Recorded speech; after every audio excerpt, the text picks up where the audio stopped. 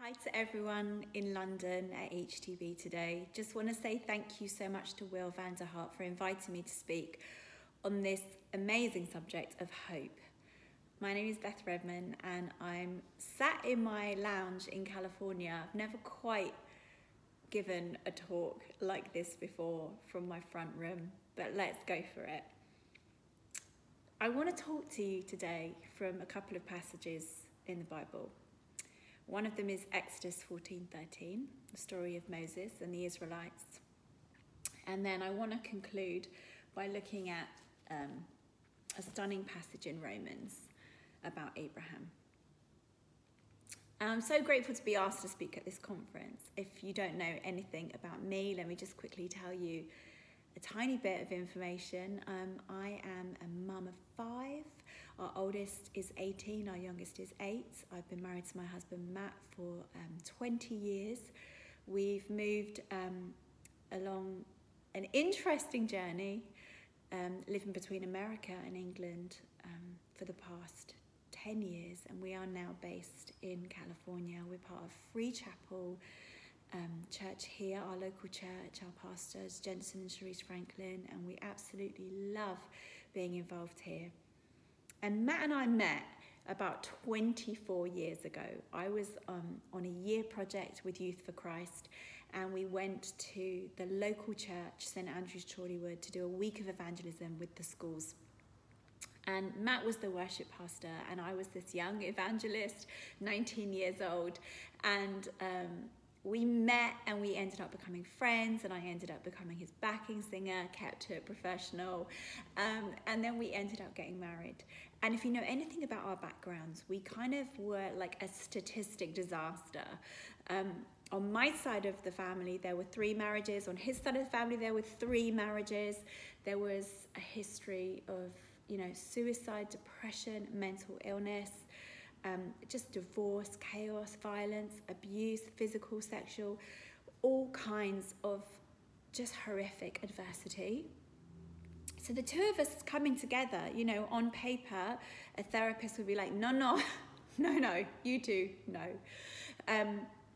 But for the grace of God. And I love that you can either go through something and become a victim of it, or you can go through something and with God, that suffering can equip you to mediate God's comfort, and not just on your own, but 2 are better than 1. So our testimonies, rather than becoming a victim of them, together we can come together and use our testimonies as people who are overcoming. We haven't overcome, we are overcoming. The Bible says we go from strength to strength and glory to glory. So hands up, it's a process. We haven't arrived. We are still recovering and overcoming, but we're doing it together with God.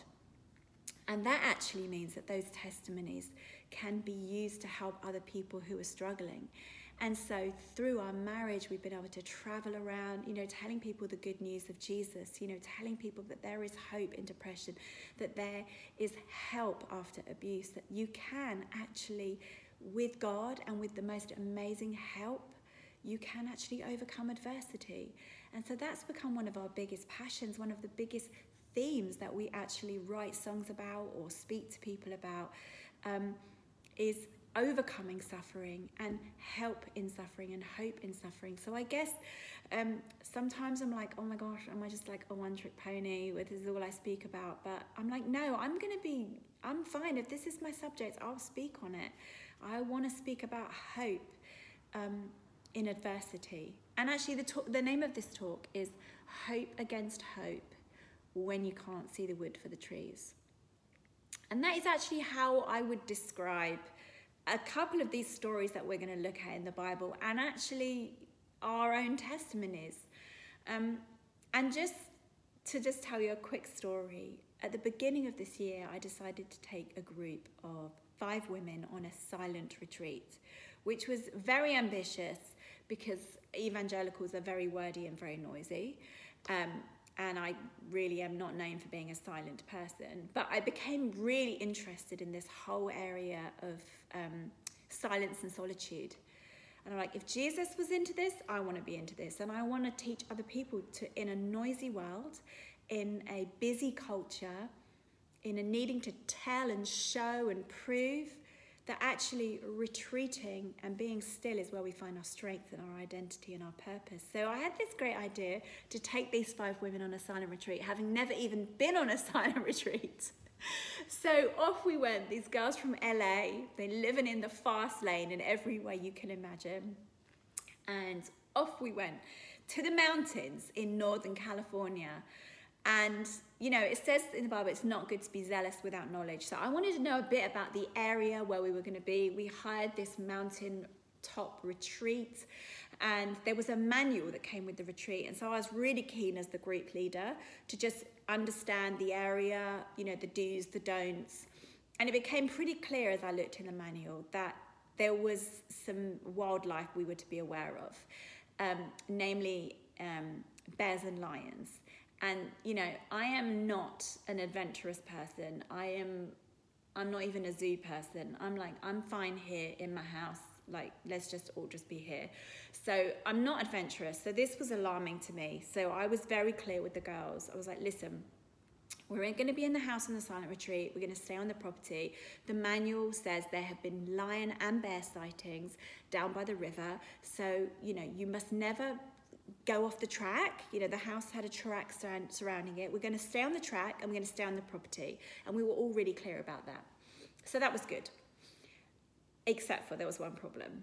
When we arrived at our silent retreat, the house we were going to stay in wasn't ready. So we were offered another property further down the hill. And they said, you stay here, we'll give you a call when your property's ready. So we're like, okay, no problem. And so it became dark, and we received a phone call saying, your home is now ready for you. Feel free to make your way to the top of the mountain. And so that was just going to be like a 5-minute short stroll. But I just wanted to double check. I said, look, I've read the manual. Are you definitely sure that it is safe to walk from this home to this home? I said, I promise you, you will never find a bear or a lion on the path here. Just stay on the path. It's a 5-minute walk. You are absolutely safe. So I was like, are you sure? They said, yes, we are sure. So I'm like, okay, group leader is satisfied. So I assemble the girls and we make our way to the home. And by chance, we happened to be having a conversation about what we would do if we saw a lion. And we're all walking along arm in arm, and we're using my iPhone torch so that we can see how to get to the house. And as we're having this hypothetical question about what we would do if we saw a lion, I think you know what's going to happen in the story, don't you? My iPhone torch suddenly is shining on a set of eyes and on an animal that's pretty big and that looks very much like a mountain lion. And all of us at the same time see these shiny eyes looking back at us and this big face. And we freeze. Now, I'm the group leader, so I'm the one who's supposed to have a plan. And I don't know if you're familiar with Bethel Music or Amanda Cook, but she wrote this song called You Make Me Brave, and she was standing next to me, and I had literally had her by the scruff, and I was like, sing You Make Me Brave, sing You Make Me Brave. I'm the group leader. I've got to make a plan. The absolute worst scenario, which I feel like I went to great lengths to prevent, was facing me and the girls, and I'm in charge. And so we all turn, almost a synchronized turn, and start to walk. And then one of the girls says, I think it's more dangerous to turn your back. So then we all turn and we are facing the lion. And I can honestly say, I have never been more scared and felt more responsible in my life. And I cannot think what to do. And I'm like, Lord, what do I do? What do I do? I can't go left because that's the woods. I can't go right, that's the woods. I can't go backwards because then we're more likely to be taken down. And I can't go forward because I'm way more likely to be eaten. So where can I go? I'm facing a lion. And so I quickly get my phone and I phone the manager, who, by the way, had told me this was a not possible scenario. And I say to him, Andrew, I am staring at a lion. Help me. And Andrew starts laughing, which if you think about it, he probably needs to go on some like compassion course or something. But he's laughing and he says, oh no, I am so sorry. And I'm like, Andrew, help us. Tell us what to do. And he says, no, I am so sorry. I forgot to tell you. And he said, I paid to have a fake lion put in the driveway as a plaything for my dogs. And I'm like, oh, okay. That you didn't put that in the manual, did you? And so he said, I am so sorry. He said, I paid extra to have real life eyes, because then in the night it looks even more real. I am so sorry. I am so sorry. I promise that what you were staring at looks like a lion, but I promise you it is not a real. Share that story. Why does that have any relevance whatsoever? Well, I think it has a lot of similarities, that story that I was thrust into without knowing how I was going to actually get out alive. It has such a parallel with this story in Exodus 14:13. You know, the Israelites, they have been battered by life. This isn't the first time that they've been in a situation where they're under threat and their lives are at risk. And they don't just have one issue. You know, they're surrounded on every side by the Egyptians who are bloodthirsty. You know, they don't want to just have an argument. They want to take their lives. And they are surrounded on every side, and God has led them to that place. He told Moses, camp here. And then there is Pharaoh. So they're right where they're meant to be, and yet they're surrounded on every side. And I shared that story with you because I was right where I was meant to be. I'd read the manual. I double-checked that this was safe for me. I thought this was the best path to get my people where they needed to go safely. And then there I am, suddenly facing a great big impossible situation. I didn't have a strategy. I didn't have any resources. And I'm there under threat. And what did I do? I'm not like pointing the finger at God or blame shifting to my friends or becoming a victim. I do the only thing I know to do, which is phone the man who wrote the manual and ask him for help. And we see in this passage in Exodus 14:10, it says this: as Pharaoh approached, the Israelites looked up, and there were the Egyptians marching after them.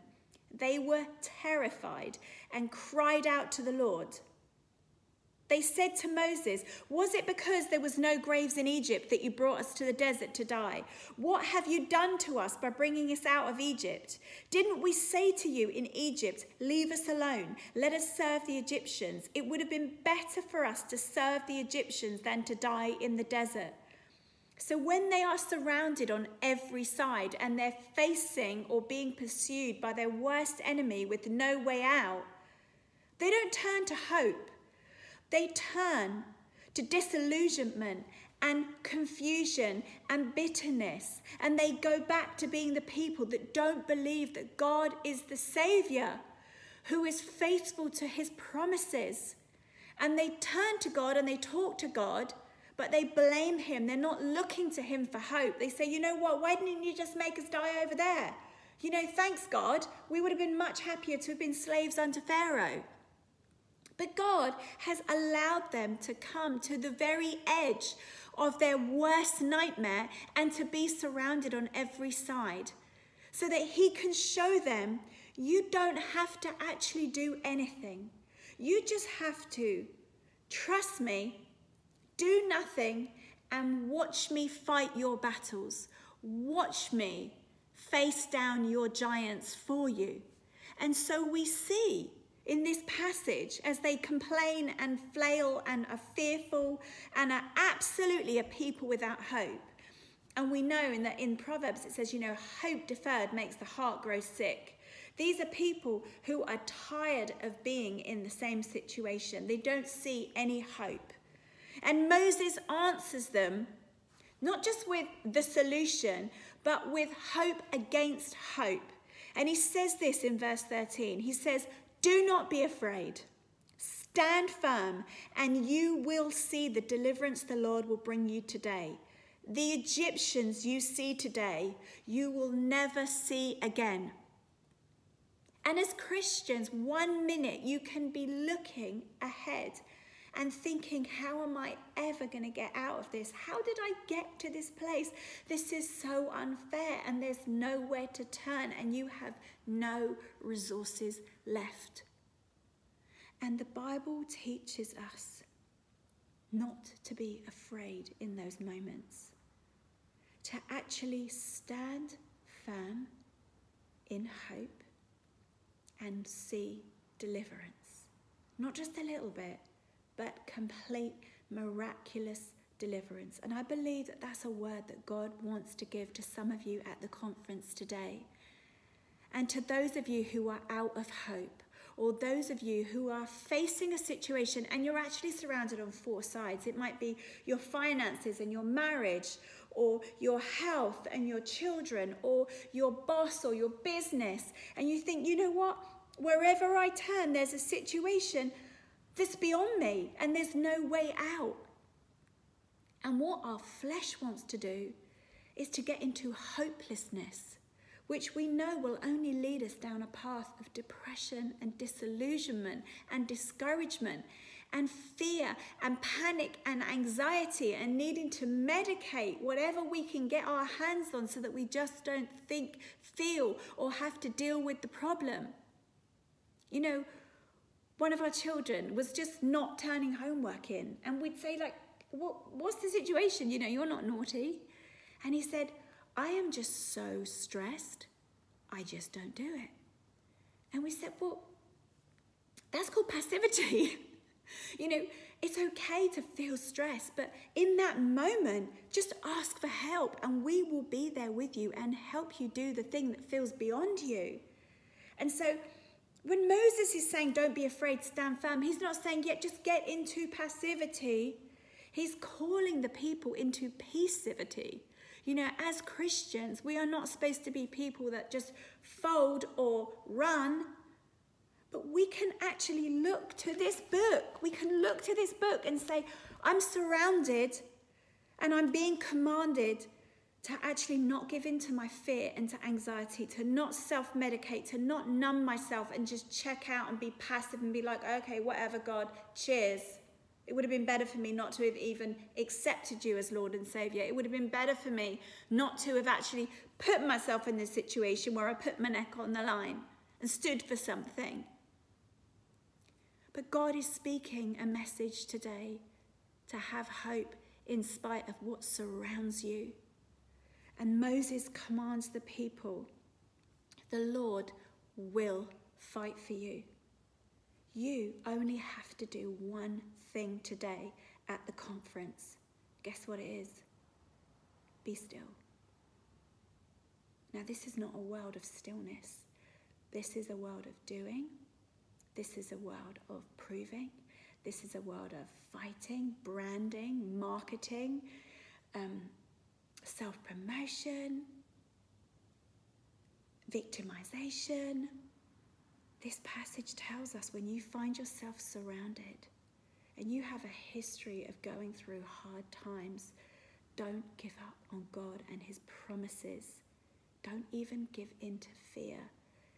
Press into his word and his promises. Because God actually wants you to do one thing today. It's not fight, it's not fold. It's not rail or rally the troops or fight back. It's be still. And I love how the psalmist in Psalm 66, you know, he's talking and he's saying, David the psalmist is saying, be still and know that I am God. He's proclaiming this truth over his circumstances. God is literally saying to him, take off your hands and stop striving. And that's not how the culture works. That's not how a person thinks. We think when we run into situations, we've got to get on Google, we've got to get ourselves the best therapist, we've got to get ourselves the best defense team, we've got to get a strategy. God is saying, be still. You need only to be still. I will fight for you. And that is where your hope comes from. So if you are looking forwards, to the sides and behind you, and you're seeing circumstances that are beyond your control and are unfair and relentless, lions staring you in the face, I pray the peace of God into your situation, that you would actually say, do you know what? It may look like I'm surrounded, but I am surrounded by the God of the impossibles. I am surrounded by a God who brings hope where there is no hope. And that's why I want to look also in Romans, because Moses is such an incredible leader. Can you imagine trying to navigate people who just basically complain and turn against God every 5 minutes? And God's like, no, I'm actually leading you into this impossible scenario to show you that I am God. I'm greater than the Pharaoh chasing you down. David, I'm greater than Goliath. Abraham, I'm greater than your wife's infertility and your age and your body. In every circumstance, when you can't see the wood for the trees, and what that means when you're so into a situation, you're like, I actually have no way out. I can't even remember how I got here, and I can't even quite see how I'm going to get out of here. What we do is we hope against hope. Now, we know what hope is. You know, it's a choosing to expect that our circumstances will change. I used to call myself a delusional optimist, and now I've matured somewhat. I like to call myself a relentless optimist, because I refuse to believe that anything is impossible for God. I think when I was a younger Christian, I had maybe what I would call foolish hope, and it didn't matter what anyone would tell me. I'd be like, no, nothing's impossible for God. Now I know, as a mature Christian, foolish hope doesn't work. We've got to have fixed hope. And that means that we take counsel and we have wisdom and advice and faith and hope, and we press on through anything that is facing us, because we know it doesn't matter what any doctor, person, slanderer, or circumstance can say, nothing is impossible for God. And so I want to look into Romans 4. And I love, I'm not sure what translations you're reading in. I love the New King James, I love the NIV, I love the Message. But I want to just read in the NIV, so I'm not quite sure what you're all reading today. But in the NIV, in Romans 4:18, it says this. This is why I love Abraham. I'm like, he basically has become our example of how to operate in faith, because he believed the promise of God in the midst of a very impossibility, like the lion I was facing. He's like, the lion of the lion of the lion is staring him in the face, and he's like, but God can do it. And God promised him that he'd be the father of many nations, and he received that promise when he's 75 years old, like way beyond the sell-by date, when his wife is just not up for it. It's not going to happen. And Romans 4 gives us this blueprint, I love it so much, about how he receives the promise from God. And that's first because God gave him a promise. You know, we're not going to be like delusional and pull words out of the sky. Like, I just felt today that God told me. It's like, well, okay, that's good. I love feelings, but I also think we should root all feelings in this and in the company of good counsel, and then cling on to those promises. And so he had a promise, and he knew that if God says he was going to do it, he's going to need to believe him.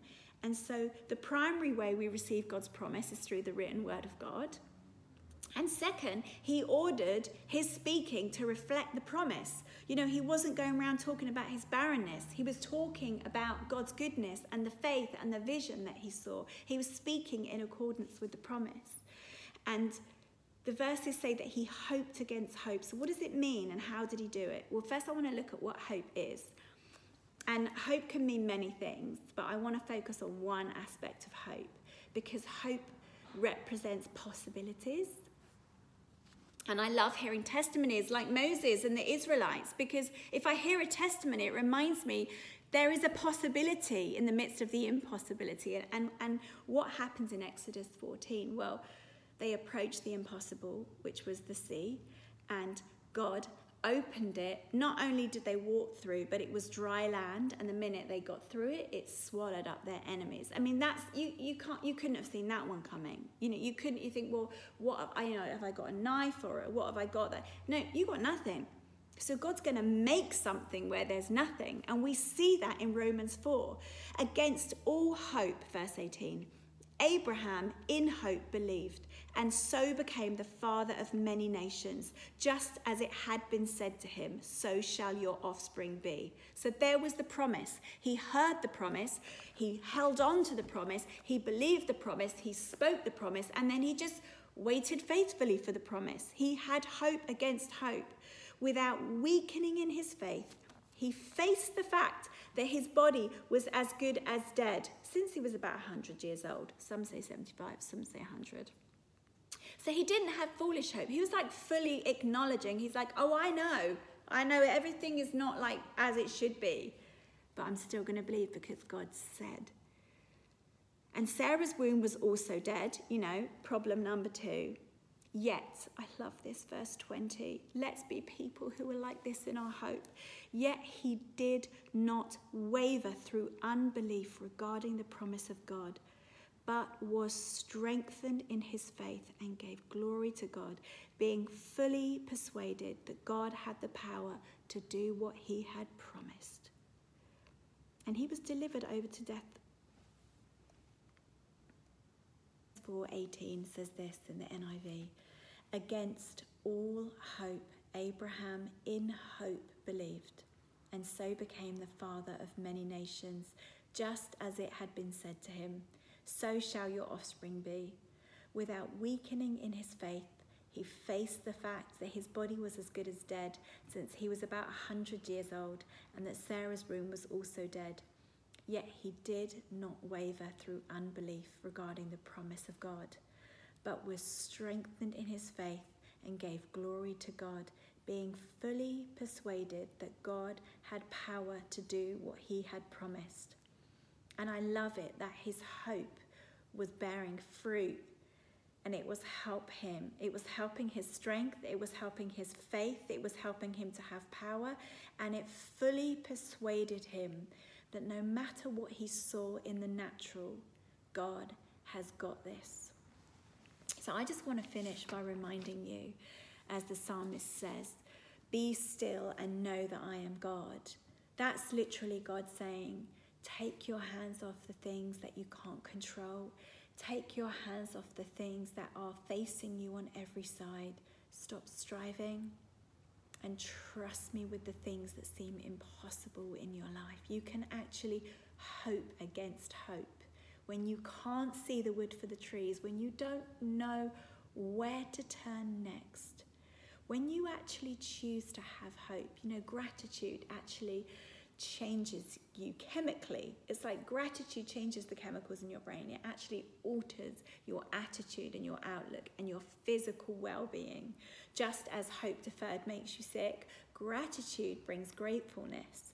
And his hope and gratitude actually fully persuaded him that God had the power to do what he had promised, even in his 100-year-old state. So when you're going through a difficult time, but you're standing on a promise of God, you must do what Abraham did. And yes, your bank balance might look bad, or yes, the doctor's report might be bad, or yes, you might think, I can't do this marriage anymore, or what am I going to do with this diagnosis, or this child, or this crisis, or this confrontation, or just what feels like a whole lot of too much in my life. And just remember that many of these things that look like impossibilities in your life are just false threats appearing real, and that your God is able. He's alive and well, and he's able, and he cares about you. And so I pray, in a busy, noisy world, that today you would actually enter into God's rest. You would enter into stillness where there might be fear, or you might be leading. You might be like Moses saying, I'm leading a whole lot of fearful, grumbling people who are out of hope. And that God would actually fill you with his power so that you can lead his people.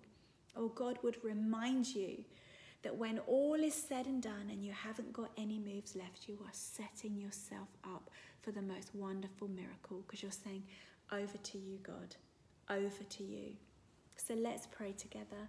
God, I thank you for every single person gathered at the conference. I thank you for every head and every heart. And Lord, I thank you that you want to meet each person by the power of your Holy Spirit. And we invite you, Lord, where there is anxiety, where there is troubles, where there are people who are hard-pressed or perplexed. God, I pray that that room would be full of hope, and that people would hope in the face of hopelessness and hope against hope. They would be fully persuaded that, God, you are well able to make all grace abound. You are well able to do what they cannot do. You are able to open the ground up and swallow up the giants and the impossibilities that they are facing, God. You're a good Father, and we love you. And we thank you that nothing is impossible for the Lord. And I want you to go away claiming that over your congregation, over your household, over your life, over your mind. Remind yourself, hold on a minute. God's given me Exodus 14. He's given me it to remind me in my worst moment that nothing is impossible for the Lord. He's given me Romans 4 to remember that if God makes a promise, no matter what the natural is telling you, you can still hope against hope. And if you're someone who says, I actually cannot see the wood for the trees, I don't know what I'm doing or where I'm going, I pray that this conference would reorientate you and take away that feeling of being overwhelmed and discouraged and disillusioned. Don't let the enemy lie to you and tell you that your God is not faithful, that your God is not able, that you are alone, and that you've got to try and cope with this on your own. Guess what? We're not going to be passive. We're going to go into peace today, reminding ourselves, stand still and see the salvation of the Lord. The Lord will fight for you. You need only to be still. So I pray hope and hope and hope and hope in that room, in Jesus' name, by the power of his Holy Spirit. Thank you so much for having me in this amazing virtual world that we live in. So much love and so much peace and so much hope in Jesus' name from California.